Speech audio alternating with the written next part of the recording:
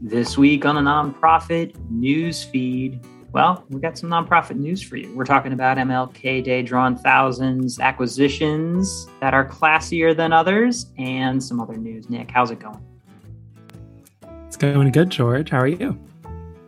Doing all right after a long weekend. Excited to get back to it. I know our email and it all gets thrown off, right? When we miss our Monday check-in. So getting back on it.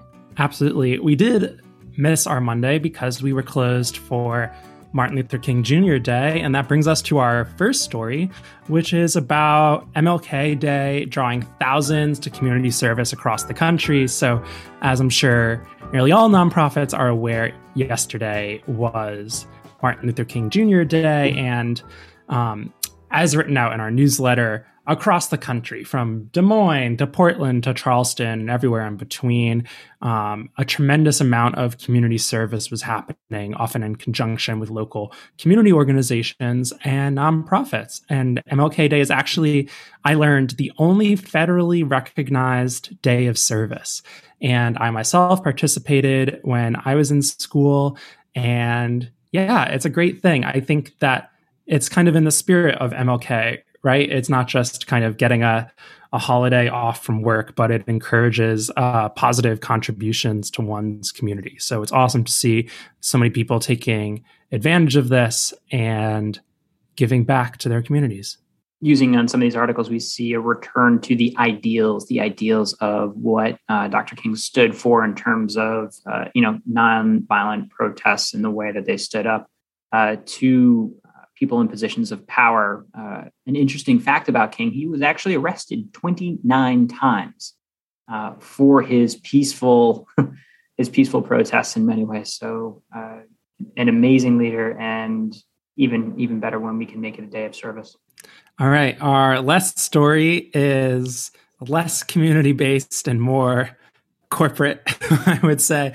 And this is that Classy, the donation fundraising platform, has been acquired by GoFundMe, the crowdfunding platform, in another major acquisition within the nonprofit fundraising space. So as it was reported by the Nonprofit Times, Classy was acquired by GoFundMe. Now, Classy last year, in their just released numbers, in 2021, over $1.1 billion was raised on that platform. And since GoFundMe's creation, since its inception, has raised over $15 billion. So the roll-up of these two platforms is pretty crazy.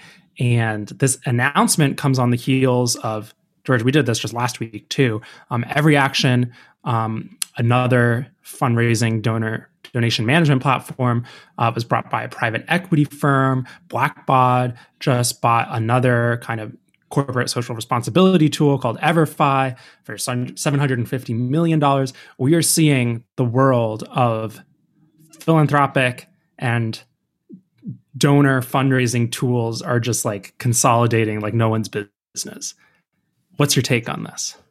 Pendulum swing. And so we had a very fragmented nonprofit tech sector with regard to software. And, its switching costs are tough. So there were many groups that, stayed with the one that they were with, and, features were kind of explored in various ways. And now, the pendulum swings back to consolidation, and especially as money, private equity dollars, and also essentially inflation erodes cash on hand, cash in the bank. You want to put that cash to work a lot faster, maybe than in the past. So I think those pieces are working together here to consolidate. And hopefully what it leads to is better tools and more options, albeit not as fractured, but better options for the all-in-one. How do I go to the single source so I can, do a crazy thing called get a donor into a database and process financial transactions on an ongoing basis. So hopefully it will lead to more competitive pricing, though I do know that when you purchase a company like that, there's, the clock is on. Your shareholders are saying, all right, what is the time to repayment on how much we spent? And that doesn't mean giving away prices or big price drops. So we'll see. We're watching closely. George, I'll say my overused line. We'll continue to keep an eye on this one. You keep an eye on so many things. I don't know how you do it. We'll be. I don't know. We'll be watching. This week's sponsor, none other than Whole Whale, a digital agency helping social impact organizations build traffic and measure impact. However, they also have an amazing new tool, the Inclusivity Crawler, the inclusivity tool that helps you find language that may be offensive to some of your stakeholders and shareholders. It looks through issues of ethnicity, race, gender, health, wealth, religion, and a number of other isms, frankly, that maybe you didn't have in mind when you wrote that content last year, last 2 years, a decade ago. The inclusivity tool will go through a page or even your entire website if you need it and help you find language and replace that language with the kinds of words that will be welcoming. Inclusivitytool.com. Again, that's inclusivitytool.com. And now back to our show. Great. Going into our next story, George, this is an important narrative we want to pick out because I think it's not getting enough traction. But this is a story based on reporting from the New York Times that a 2020 census memo, so a memo produced by senior officials within the U.S. Census Bureau, cites, quote unquote, unprecedented meddling by the Trump administration. We're not a politics podcast. We have no business in that. But the census has enormous implications for how federal resources are allocated, enormous implications for how we understand the demographics of America and respond to a whole variety of social issues. And this article is really striking because it shows that essentially the Trump administration, led by Secretary of Commerce at the time, who was Wilbur Ross, a political appointee, was pressuring the Census Bureau to speed up the count. And the idea is if they sped up the count, if Trump won, he could then reapportion congressional districts using kind of fidgeted with numbers, like inaccurate numbers, apparently, to, GOP advantages. And the cool thing about this story is you had some bureaucrats producing these memos basically saying, no, we're not going to do that, and just staying the course. But the issues, quote unquote, the issues involved around crucial technical aspects of the count, including privacy of census respondents, the use of estimates to fill in missing population data, pressure to take shortcuts to produce population totals quickly, and political pressure on programs that were using to seek and identify unauthorized immigrants, which of course have enormous implications both for the count as well as how we respond and understand the needs of our communities, right? So this was an article about how we dodged a bullet. Bureaucrats within the U.S. Census Bureau stayed the course and were able to kind of parry this attempted political influence. But man, George, this is crazy. And I think kind of shows how vulnerable critical aspects of how we, in this case, understand our country. It's real easy to just lean the scales a little bit. Many things scary about a power that has an agenda in this way. Coming back to why it's important for nonprofits is that the totals of population directly affect how, not just districting, but the appropriation of funds and justification for funds and the servicing of people. Quite simply put, if for whatever reason you're in an urban center and they say, you know what, only a third of you actually live here, or a third less live here, that means fewer resources for education, for hospitals, for infrastructure, for social supports that happen. And so, sure, there's this sad gerrymandering game, which is played on both sides. But when you actually screw with the numbers and threaten to screw with the numbers, you actually have just real people in the real world actually impacted by the lack of infrastructure support and funding. We need to know where the populations of our country are so that many nonprofits and social services can support them. So something to always watch. And, diving into census data, I always, I'm excited to see that because it's also used for when we work with clients and estimates about what is your total addressable market, how are you reaching them, and, maybe where are they moving. So thanks, Nick. Absolutely. And George, one thing I just wanted to call out is I'm based in New York now. There are entire communities in New York that are largely immigrant and also largely undocumented. These communities have been hit by the pandemic the hardest.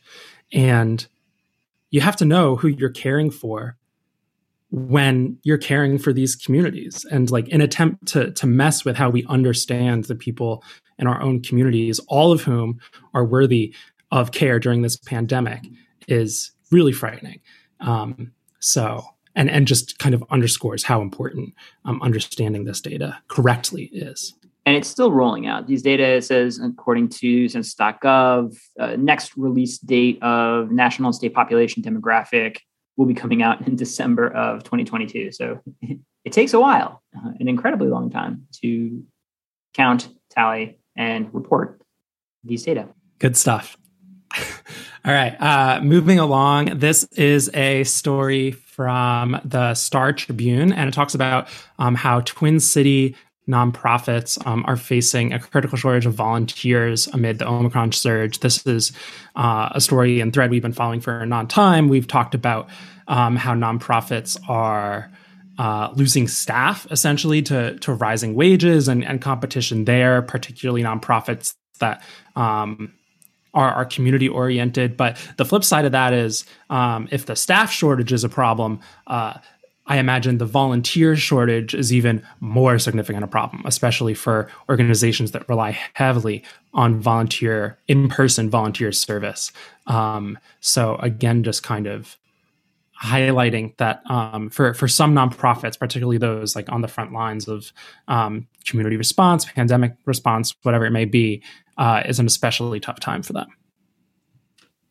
The reports in here obviously are anecdotal. However, in sum total, they lead to what looks like a large decrease in volunteering for these groups, at least half of what they would expect for number of people volunteering. Now, mind you, we are, months, years into the pandemic. So these effects, you're like, wow, why is it happening now? And I think it is a, combination in the surge of COVID, the, general labor shortage, and then potential other effects of the economy. It's hard to say why, but the net effect is that many nonprofits, many community-based organizations may be struggling. So if you are planning on using volunteers, finding volunteers, I think extend that timeline, work harder, and think about other ways to maybe be incentivizing and bringing the story to light, because it's happening in these like small pockets and areas, but it is happening. We should chase down, I'll try to go get Greg from Volunteer Match to come in and talk to us about what's going on. Put that in my notes. Absolutely. And if you need or are looking to volunteer, volunteermatch.com. Yeah. This ad brought to you by Volunteer Match. Greg, if you're listening, come on. We miss you. Without a doubt. All right. Our next story, another tough one. This is a really great investigative piece, for lack of a better word, feature journalism piece from the Chronicle of Philanthropy at philanthropy.com. And it talks about how nonprofits help fuel the opioid crisis. And it's a lengthy article, but it's worth reading. It touches on a lot of different threads about the connections between corporations and corporate foundations and nonprofits. But the overall gist here is that nonprofits in particular were kind of not completely innocent in helping, but inadvertently, in a way, corporations that were trying to increase the use of opioids within the United States. So it talks about various organizations promoting treatments for pain, for example, and of course, many Americans live with chronic pain, and that's not to be taken lightly. But often these nonprofits are essentially accused of working alongside the corporate opioid drug manufacturer community to kind of push drugs, and that they are part, unfortunately, of the tragic problem of course, the opioid epidemic in America. It's worth reading. It's a lot of different threads. It talks about congressional investigations. It talks about legal investigations, the flow of money through foundations. But I think the takeaway here is that we need to be vigilant, and nonprofits need to be vigilant about the subtle or inadvertent power behind certain types of money coming to organizations, because it seems like here, at least, it was used to increase corporate profit, potentially to the detriment of Americans. Yeah, the quote in here: over the course of 2 decades, opioid manufacturers reportedly awarded more than $60 million to nonprofits. And that's based on the 2020 Senate Finance Committee investigation. And frankly, money finds a way. However, on this episode of not all nonprofits are doing good, I bring you the opioid crisis.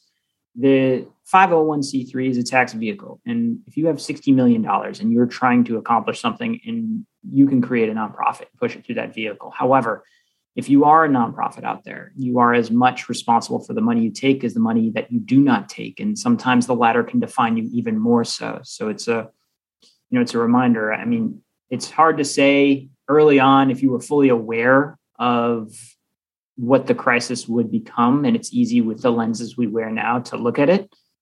But in the latter years, I would say it was pretty darn clear that, this was killing Americans at a staggering number. And so to that end, take a look at your books, take a look at who you accept money from, and what strings are attached to it. And again, not all nonprofits are good. So I think it's good to see stories like this and to segment and think about that.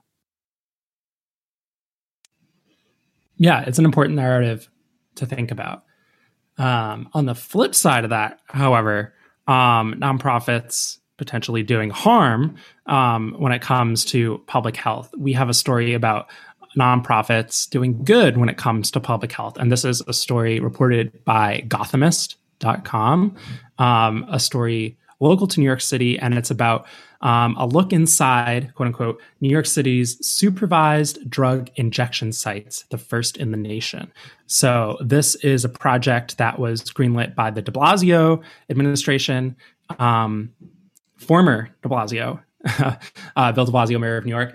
But the idea is that these injection sites are set up where folks who have addiction problems, whatever drug it may be, can inject under supervision to prevent overdosing. New York, just like many cities and elsewhere in America, have problems with addiction and drugs. And this organization kind of just, I think, cuts through a lot of the kind of taboo around talking about drugs and saying, listen, there are people who are dying from overdoses and we can potentially save lives. And that's what they're doing. Since this article was published and the site went up, it says they've already intervened in and reversed 43 overdoses. So these are 43 people who would have overdosed, but because of supervision, those overdoses were reversed. As you can imagine, it's a little bit controversial. It's getting some political blowback, but I think in general, it's an interesting out-of-the-box approach to addressing a problem as it is. Yeah, this is the type, look, doing the same thing and expecting a different result gets you not very far, as the quote goes. And frankly, our war on drugs has done one thing, and it's incarcerate Black and brown people at staggering numbers, while also letting people that need actual support die. And, in this article, they note that they have called 911 a incredible whopping number of zero times did they have to call for services. So, I'd say check the assumption that, oh my gosh, it's going to be a hotbed of violence or destroying. Like, all it did was save 43 lives and say, hey, instead of this war on humans, let's approach it with empathy and intelligence and, critique de Blasio for what you want. I think I'm happy to be covering this story. It came out a little while ago, but I'm looking for these moments of how do we do things differently that serve each other, and nonprofits being in the mix are absolutely on the forefront of saying, how do we pioneer and test these things so that maybe they can be adopted even more deeply by the local governments and communities where, drugs are killing people unnecessarily. Because, by the way, once you are going there, once you are getting clean needles, once you are able to see professionals and have the option of every time you want to do this in a safe environment, guess what? There are materials, there's resources for, by the way, getting off of these substances. And that doesn't happen when you push it into the corners of society in unhealthy ways. So I'm very interested in watching this develop as a mechanism to protect Americans. Yeah, it seems like even elsewhere across the country, there's interest in adopting this type of model by other organizations. So I imagine that it'll spread a narrative to follow. Interesting to see how this will all pan out. George, how about a feel-good story? Yes, please. In the spirit of collectively as a country acknowledging that Betty White's time on Earth was in fact not long enough, we are following up this week with yet another Betty White story. And this is a story from local CBS17.com. But the idea is that a local pet adoption nonprofit is honoring Betty White with a donation challenge. And it seems that a lot of other nonprofits are kind of adopting this challenge. And of course, Betty White was a phenomenal supporter of animals and animal rights. And it seems that there's a little bit of kind of like a grassroots moment where animal shelters and organizations are raising money in honor of Betty White's birthday. So just kind of like a cool continuation of something that Betty White was really passionate about, and in true Betty White fashion, continuing to make the world a better place even after leaving it. A great way to remember an amazing woman. Find a local shelter, make a donation, support some pets. All right, Nick. Thank you so much. Let's get back to our week. Let's get back to it, George. Talk to you later. This has been Using the Whole Whale podcast. If you want to keep learning more about these topics and others, head on over to wholewhale.com/university to keep learning with us. Thanks as always to GregThomasMusic.org for his tunes that underwrite our tracks. They're fantastic. Hope you're doing well, Greg. And just a reminder, subscribes really help us on any platform that you listen to us on. Please give a thought to click and subscribe, and maybe even a comment, because we like hearing from you.